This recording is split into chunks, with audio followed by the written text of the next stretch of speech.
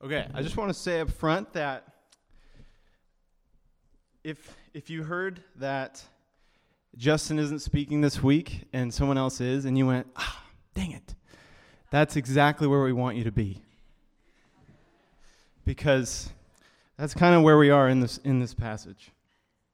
We're starting this new series called Merely Pastors, Destroying the Cult of Personality in the Church. And it's not that Justin has a cult of personality, but the part of his vision, dating back a few years, is to raise up other leaders, other pastors, to not be the lone voice that you hear, that I hear. And me standing here right now is evidence of that. And I recognize that I'm, in this role, I am unworthy. And I'm used to being the younger brother, the person who doesn't necessarily get the opinion out there first, who kind of assents and supports. And so a role of teaching the word is, as much as I've been a performer and up front on stage in the past, teaching God's word is something that freaks the daylights out of me. And I've been told that that's a good thing, but it doesn't make it feel any better. But that's the point. And so we're going to learn more about that in the next 5 weeks, as well as today. So we're in 1 Corinthians 3, verse 5 through 17. If you don't have a Bible, there's one right in front of you if you don't want to use your phone. And it's the black one that doesn't read in German. So let's pray before we get started. God, you alone give the growth. And Lord, I just ask that you would teach your word today to each of us, that each of us would take what you want us to hear home and would be able to live it out.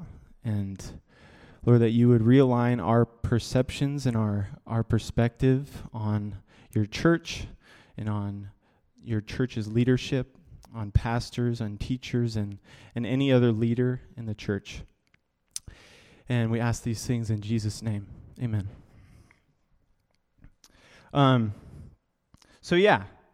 That's what we're going to talk about today. And we'll be in verses 1 Corinthians 3, 5 through 17. Just to give a quick introduction, we are in Corinth, ancient Corinth, and we have learned in the last couple chapters that in Corinth, in the church in Corinth, there are divisions. As we see in chapter 1, there is quarreling, and then in chapter 3, there's jealousies and strife.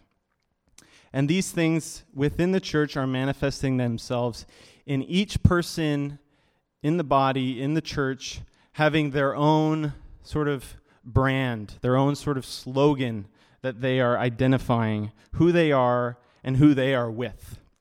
So we find in chapter 1 that people are saying, I follow Paul. Oh yeah? Well, I follow Apollos. Okay, well, I follow Peter. Well, I'm with Jesus.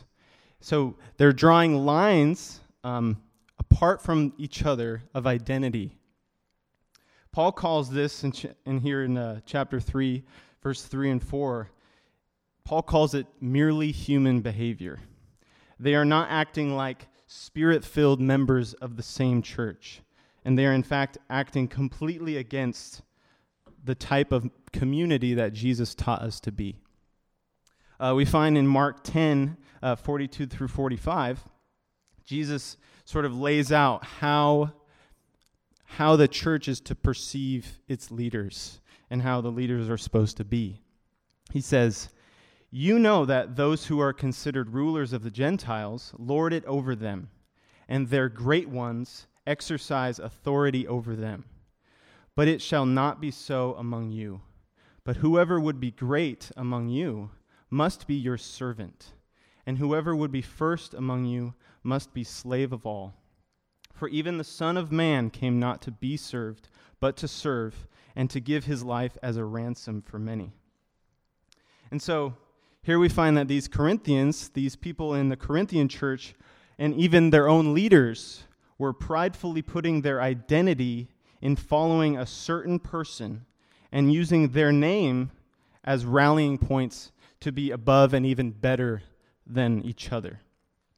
And this way of acting towards each other in the church, Paul says, it's just human. It's not good enough. It's just human acting.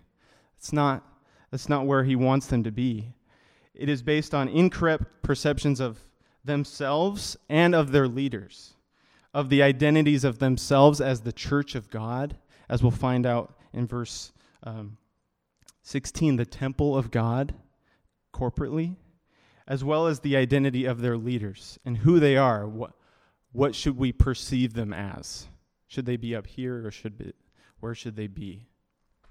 And so Paul here, in verses 5 through 17, he wants to realign their perceptions about who he is, about who Paul is, who their pastors are, and who they as the church are, and then why it all matters. So he starts off with the question of Paul and Apollos' identity. Let's read verses 5 through 9. What then is Apollos? What is Paul? Servants, through whom you believed, as the Lord assigned to each. I planted, Apollos watered, but God gave the growth. So neither he who plants nor he who waters is anything, but only God who gives the growth. He who plants and he who waters are one, and each will receive his wages according to his labor. For we are God's fellow workers. You are God's field, God's building.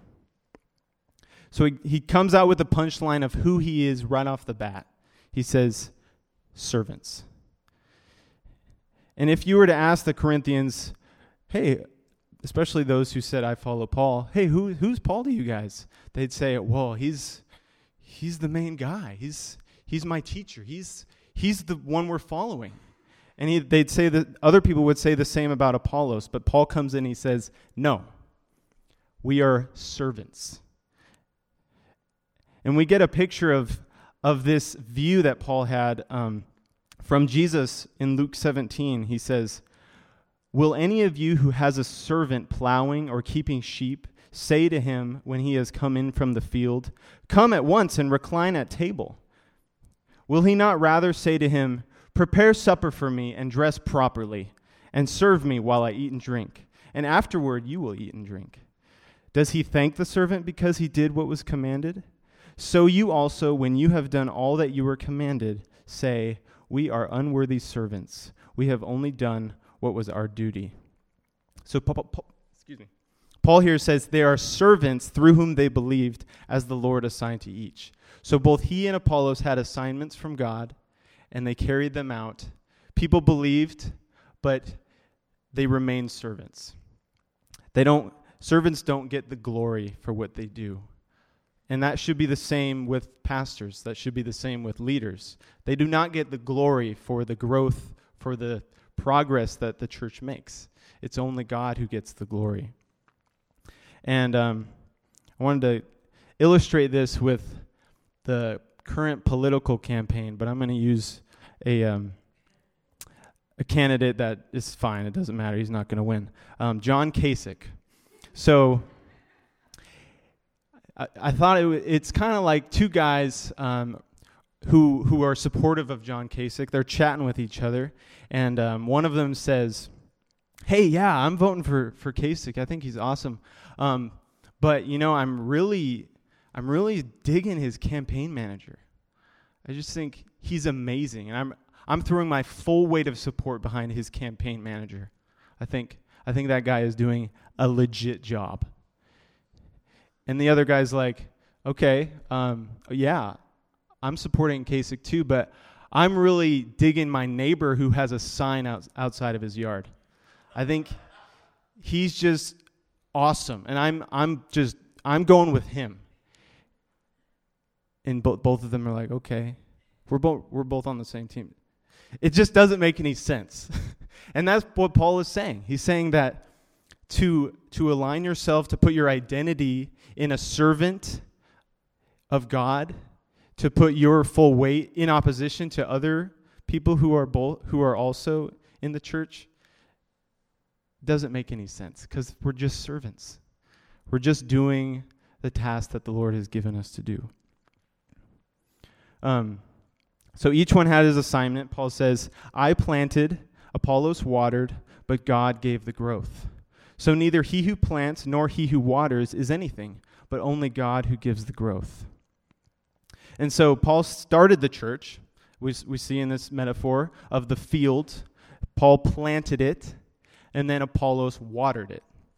And we can see that that is the case in Acts 17 when the church, 17 and 18, when the church in Corinth started, is Paul was the first one. He started it.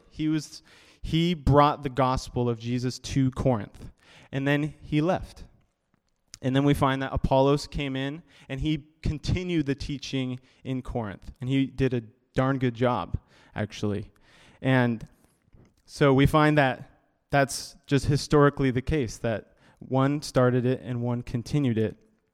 But he takes the credit here away from them as the founder and pastor. He takes the credit for the growth away from Paul, away from Apollos, and puts it on God. But God gave the growth. I recently planted a garden. Hold that. My father-in-law helped me plant a garden, and he's really good. He's like garden guru. He's got this giant garden in Anacortes.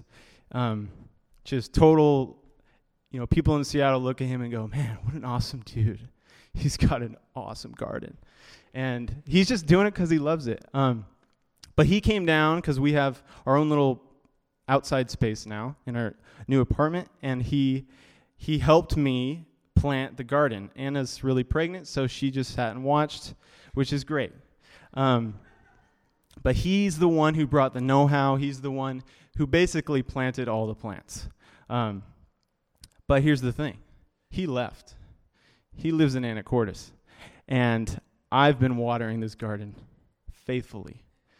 And for a busy man, that is a huge deal. This is why when I was growing up in my busy family, the garden, the yard is always a mess. We're just too busy. Too busy to weed, too busy to water, and things die. But I've been faithful. I wake up in the morning, I get my smoothie, and I go water the garden. And so we planted a lot of things, but among them were 6 broccoli plants, starts. And about a month later, we have 4. 2 of them are dead. But here's the thing. I didn't do anything different for those 2 plants. I was watering them faithfully. I was putting Sluggo to get rid of the slugs. I was doing everything that Paul taught me to do, and yet 2 of them are dead. I don't take the credit for the plants that are alive. I'm just doing what I've been told to do by Paul and by the gardeners of the world, which is watering plants. But 4 of them are alive, and that's awesome. But I had to trust in the natural process, to the sun to shine, but not too much. Trust that the roots are going to take, that the bugs aren't going to eat it. But also 2 of them died, and I also can't really take the blame for that, so I'm not going to. But in our ministry, even in our one-on-one conversations with, say, our loved ones, we want to be burdened for them so much that we can't help but whenever we have opportunity, we want to preach and gently instruct them toward Jesus.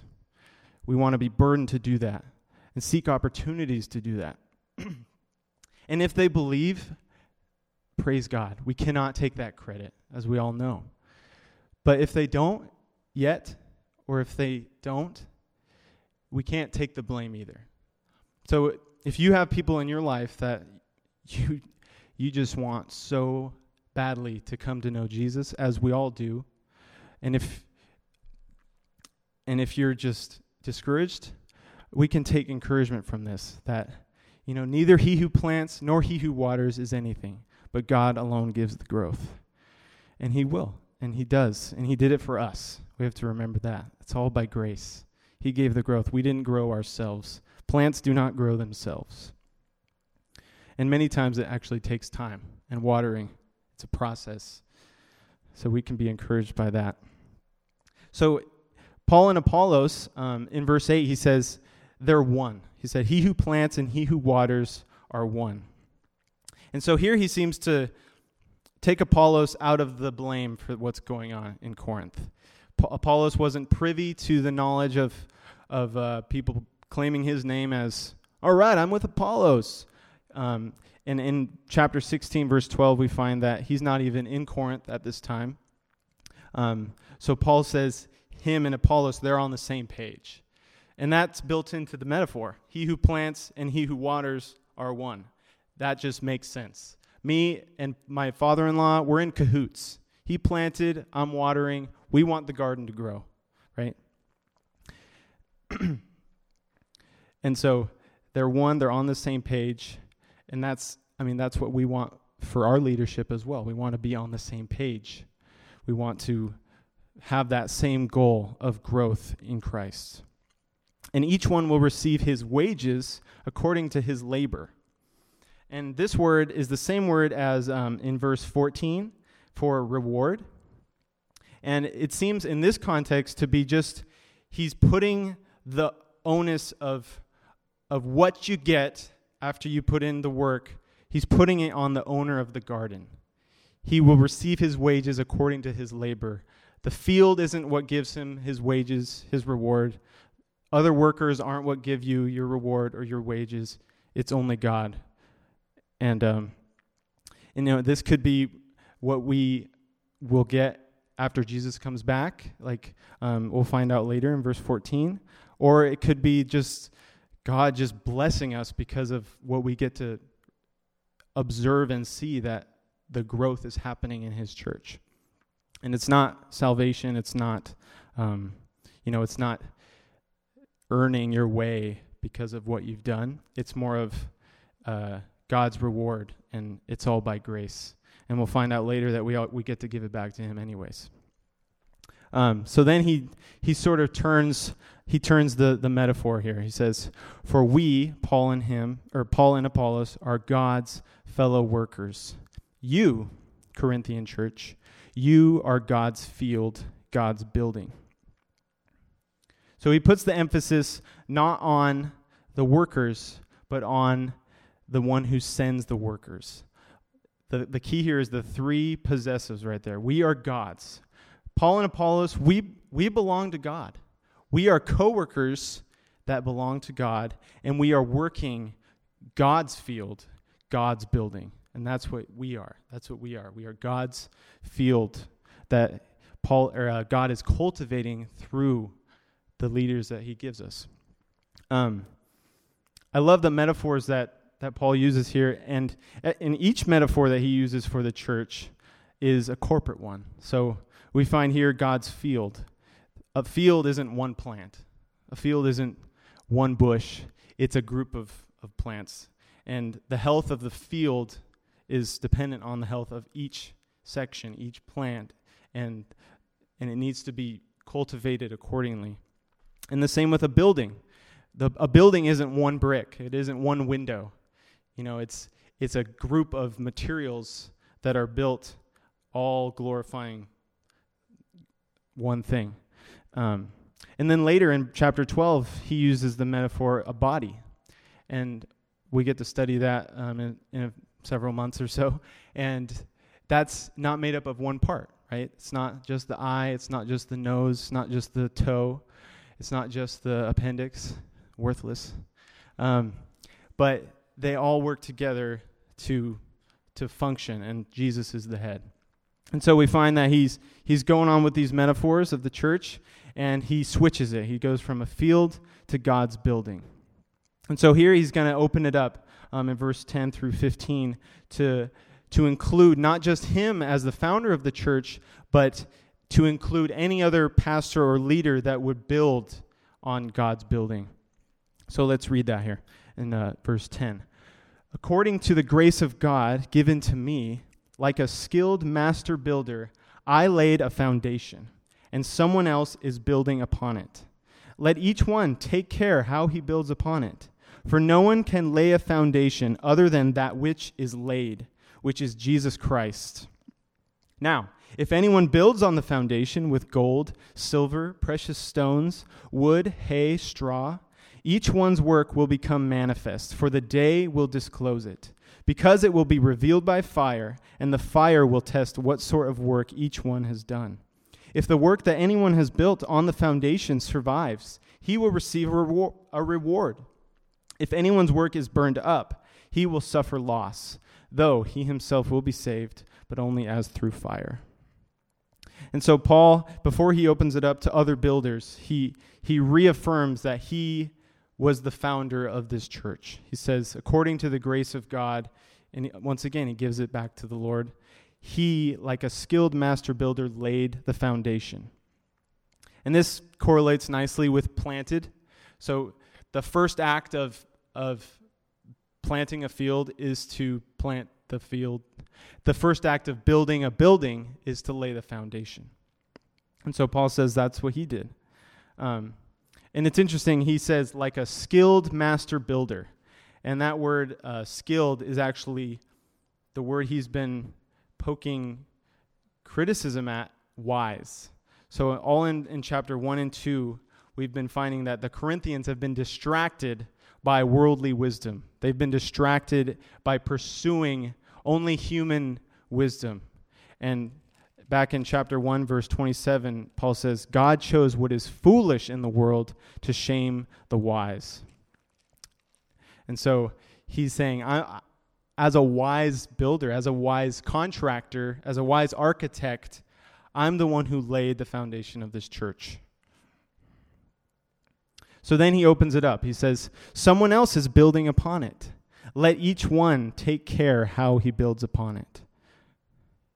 So he kind of takes Apollos out of the picture at this point, and he addresses them as potential leaders, and even the leaders that are possibly leading this sort of divisive bent in the church.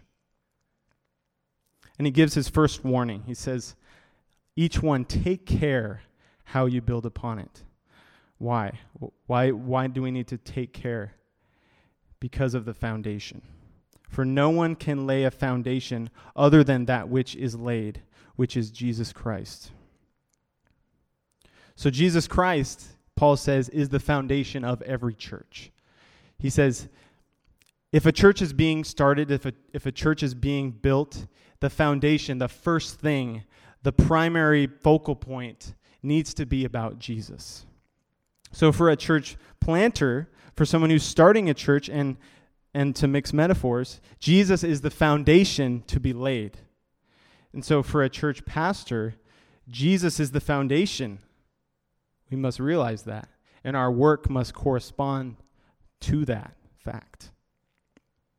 And if you're not a Christian this morning, why does this even matter? We're sort of getting into the church and the leadership. Why does this matter? Well, because if Jesus isn't the foundation of every member in the church, then he's not the foundation of the whole church. What I'm saying is, Jesus wants to be your foundation too. He wants to come into your life and lay a foundation and give your identity, let you have an identity in him and not in fear, not in sin, not in anything that we can put our identity in that will always fail us. Jesus is the only foundation that will give us joy and peace. I've been watching a lot of skyscrapers get built, as we all have, in Seattle. And there's specifically two that I've been having a close eye on, which is they're just right in front of my work. I work right next to I-5, and I can look across, and there's two skyscrapers going up. I think one is on its 27th story and one's on its 17th. And I know this because there are numbers corresponding to each story. And I'm not an expert by any means on the foundation of skyscrapers, but I appreciate at least what I'm thinking, which is after the foundation gets laid for these buildings, there's a core that gets put in. And it's a tiny, if you didn't think about it, you'd be like, that's a weird looking building. It's tall and it's made of cement and it's very, very skinny. But that's the core of the skyscraper. If it didn't exist and there was only the bottom foundation, then it wouldn't stand. But the foundation of a skyscraper has to basically come along all the way up to the top. And this is where the elevator shafts will be and the power and all the things that need to go up and down. That's built into the core of the building. And I thought that was just a really cool picture, because the foundation of Jesus in our church, in the church, is not just, it's the first thing that needs to get talked about and then we can move on. The foundation of Jesus it needs to inform every single layer. It needs to infuse and be a part of every single layer of the church. And he gives a great image of that in John 15 when he says, I am the vine and you are the branches. The vine isn't just the root and then everything else is up top. The vine is the entire running plant, and everything else shoots off of that. And so that's just a great picture of the type of foundation that Jesus has to be in our church, in the church in general. I was working last week, and I had a patient who randomly started talking to me about if I had anyone die in my life. And I was like, wow, this is really interesting. And I was like, well, not anybody like any immediate family, but grandparents. And he's like, do you want to see them again? I was like, well, I know I will. He's like, oh, how do you know? And so we got to talking, and it turned out he was a Jehovah's Witness. And I hadn't studied what Jehovah's Witnesses believe for a while, so I'm like, oh, what do they believe? And I'm kind of wondering this out loud to him. And he says, well, we don't worship Jesus. And I was like, oh, thank you. There you go. Jesus is not, and who he really is not the foundation of that church. And the knowledge of who Jesus is, and therefore the ability to know him, that's the make or break of every person's eternal destiny. And that's what he says himself. He says, at the last day, as we'll see in verse 13, at this day, there will be people who did not know him. He says, depart from me, for I never knew you.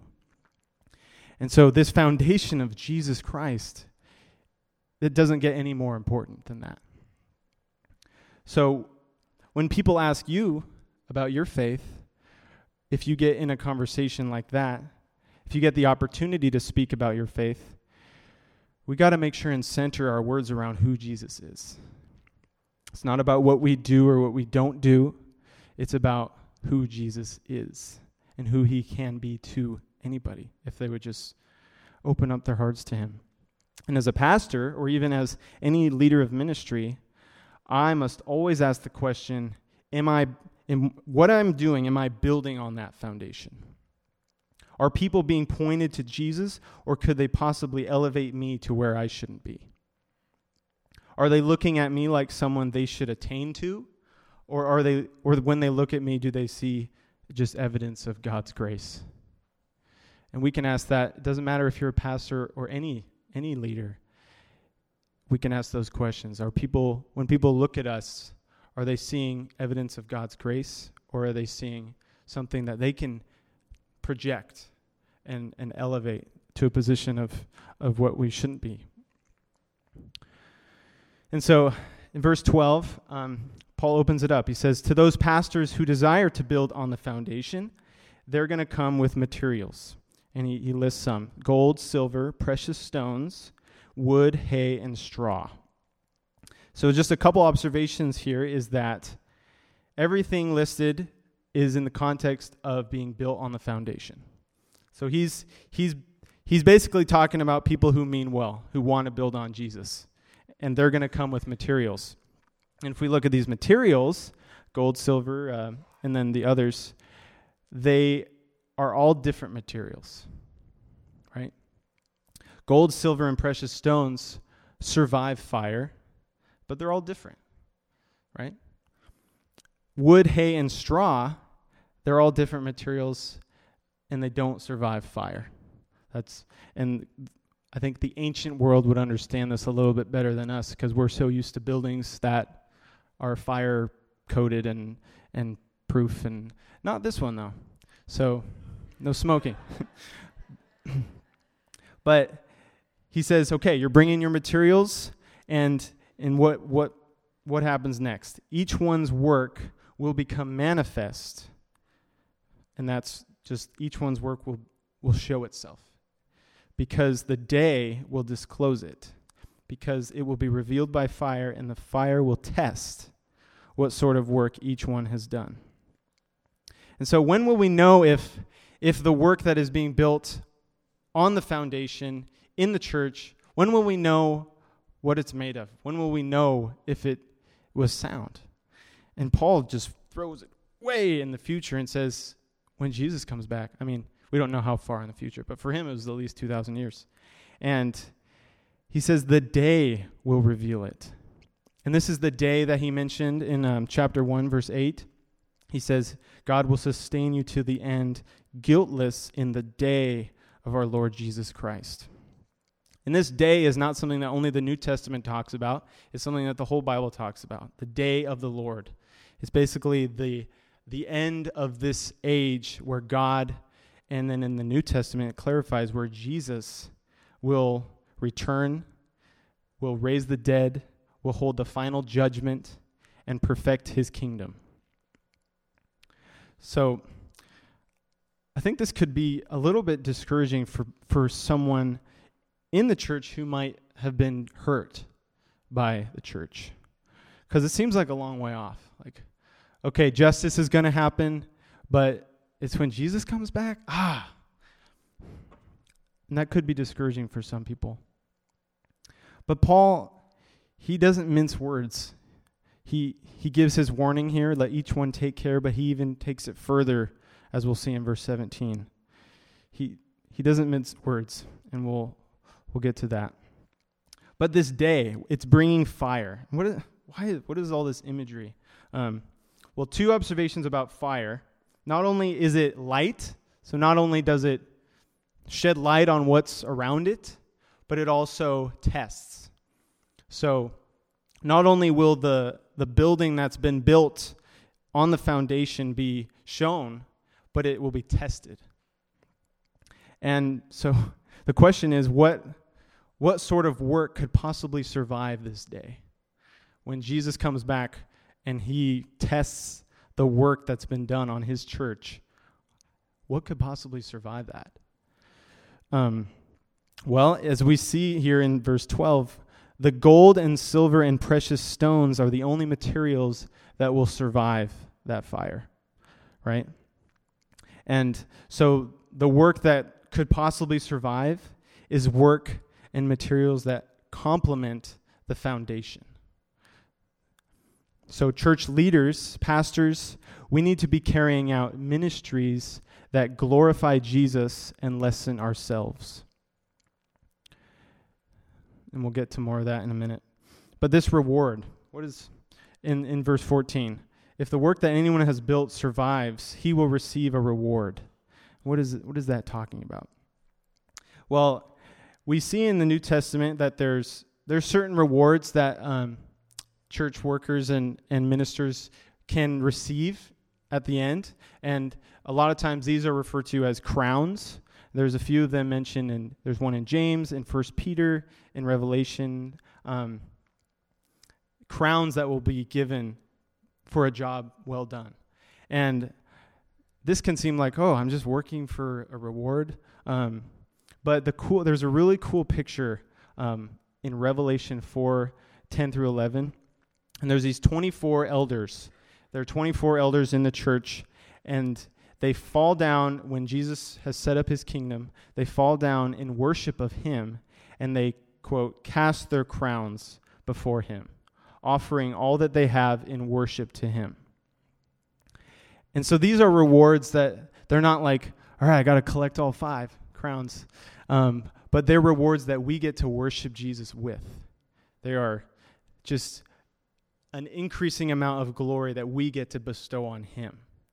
And that's the goal. So this isn't selfish and gainful rewards that we get, but it's more glory that we get to put towards Jesus. And so in verse 14, the work survives. But then in verse 15, the work is burned up, and he will suffer loss. So what materials could survive or not survive? There's a guy named Thistleton, and he's helpful here. And he says, if justification by grace means the dissolution of all that is self-centered, sinful, and unworthy, such things by definition will not survive. On the other hand, what was offered in the strength of the Holy Spirit and in the name of Christ will have effects that eternally abide within the very existence and praise of the redeemed community and the life of God at the last day. So the work doesn't survive because of how good a job the builder did or how much they built. It's because of the materials that he built. So does it match the foundation? Does it glorify Jesus? Then it's sound. Does it point people away from man, away from a works-based system and toward the grace of God? Then it's sound. And that's the question that we can ask ourselves. Does the work point to Jesus? Whew. Great. Is it informed by selfish motives? Is it informed by a heart that wants glory? It's not going to survive. And again, we're not talking about salvation here, as we see here in verse 15. This guy who built he built and it didn't survive. He's not suffering loss to go to hell. He's suffering loss of reward. He's suffering the fact that his work was in vain, that all the effort he put into building God's kingdom wasn't made of the right materials. But he will be saved, but only as through fire. And this is kind of it's not talking about purgatory. It's sort of a metaphorical statement, sort of like the one in Amos 4, where speaking of Israel, it says, "You were as a burning stick plucked out of the fire." So in this context, Paul is saying that even the unskilled church builder will be saved, but only by the skin of his teeth. The loss here is a loss of reward, and his salvation is by the grace of God. So this is yet another image of the power of God's grace to save even the leader or pastor whose entire work on earth amounted to ashes. But all the glory goes to God for his salvation. So Paul concludes here in verse 16 and 17 with why this all matters. So he says in verse 16, "Do you not know that you are God's temple and that God's Spirit dwells in you? If anyone destroys God's temple, God will destroy him. For God's temple is holy, and you are that temple." So Paul here comes back to the idea of who they are, what their identity is. He has discussed who he is and who their current leaders are, which are servants. But now he wants to remind them of why this is so important. It is important because of who they are as a corporate entity in Corinth. They are the local temple of the living God, and not their building, not the building that they meet in, but they themselves, as a group of people, are God's temple in Corinth, and that God's Spirit dwells in them. So they are God's temple, full of God's Spirit, and the temple is the building that has been built on the foundation, which is Jesus Christ. This is the first of 10 times that Paul says, "Do you not know?" He does this 10 times in this letter, but this is the first one. And it's like he's shaking them and just being like, surely you know this. You, plural, are God's temple. Not individually, although he will say that in chapter 6. But in this context, he's saying that the group of them, with all of their ramshackle house churches meeting each week, they are God's dwelling place in Corinth. And that's just an amazing picture because they would have the image of a temple. They have pagan temples all around there. And then the temple in Jerusalem. So they know what kind of amazing picture this is, that the place where God dwells is in them. And it's a picture Paul is painting of tremendous unity. And we find that was his goal in this entire section, like we saw in chapter 1. He said that you may be united in the same mind and the same judgment. So the fact that God's Spirit dwells in each of them and that makes up God's temple, that's a huge deal. There's a guy named Gordon Fee, and he has a great quote on this. He says, "As God's temple in Corinth, the church was to be his alternative to Corinth, both its religions and its vices. But the Corinthians, by their worldly wisdom, boasting, and divisions, were in effect banishing the Spirit and thus about to destroy the only alternative God had in their city. But through God's Spirit, we, even us, as a church in Seattle, centered on Jesus, can be God's alternative community in Capitol Hill. Here there can be reconciliation that confounds the wisdom of the world. Here there can be love that confuses the newcomer. Here there can be joy that outlasts tragedy. Like Paul says in his second letter to the Corinthians, we can be the aroma of Christ, not only to the unsaved, but to the saved. People just can't help but be attracted by Jesus' aroma, his fragrance that we give off when we are acting as God's temple, united. But then he gives his final warning here, and it's an intense one. If anyone destroys God's temple, God will destroy him. For God's temple is holy, and you are that temple. So God's temple, made up of his people, is so precious to him that he will not tolerate someone who would cause it damage. Being a builder of God's temple is a privilege only to be taken on by a servant in it for the glory of God. So for any pastor, leader, church builder, talking to myself here, be wary of using the church to enhance your own image. Paul is pretty clear that to defile God's church is not a safe thing to do. And he answers, you might ask, why? Why is he going to destroy this person? He answers it. He says, God's temple is holy, and you are that temple.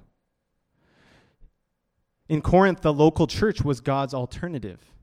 If the church has been corrupted to the point of not being that alternative by someone, then it is no longer a place of grace, set apart where lost people can come. But here's the thing. Pride is the thing that would keep this person on this trajectory. As James 4:6 says, God opposes the proud, but gives grace to the humble. As pastors, as leaders, as fellow Christians, we cannot let pride take root, for that would most assuredly cause damage to the church. Thankfully, there is always grace for the pastor who humbles himself before God. I'd like to close with this quote again from Gordon Fee. He says, "One of the desperate needs of the church is to recapture this vision of what it is by grace, and therefore also what God intends it to be. It is perhaps not too strong to suggest that the recapturing of this vision, both of its being powerfully indwelt by the Spirit and of its thereby serving as a genuine alternative, holy in the most holistic sense, to the world, its single greatest need." Let's pray.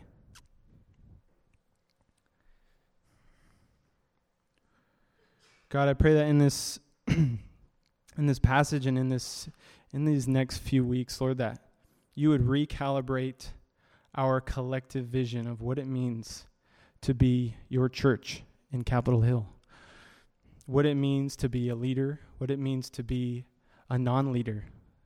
But we're all we're all built on the foundation, which is Jesus.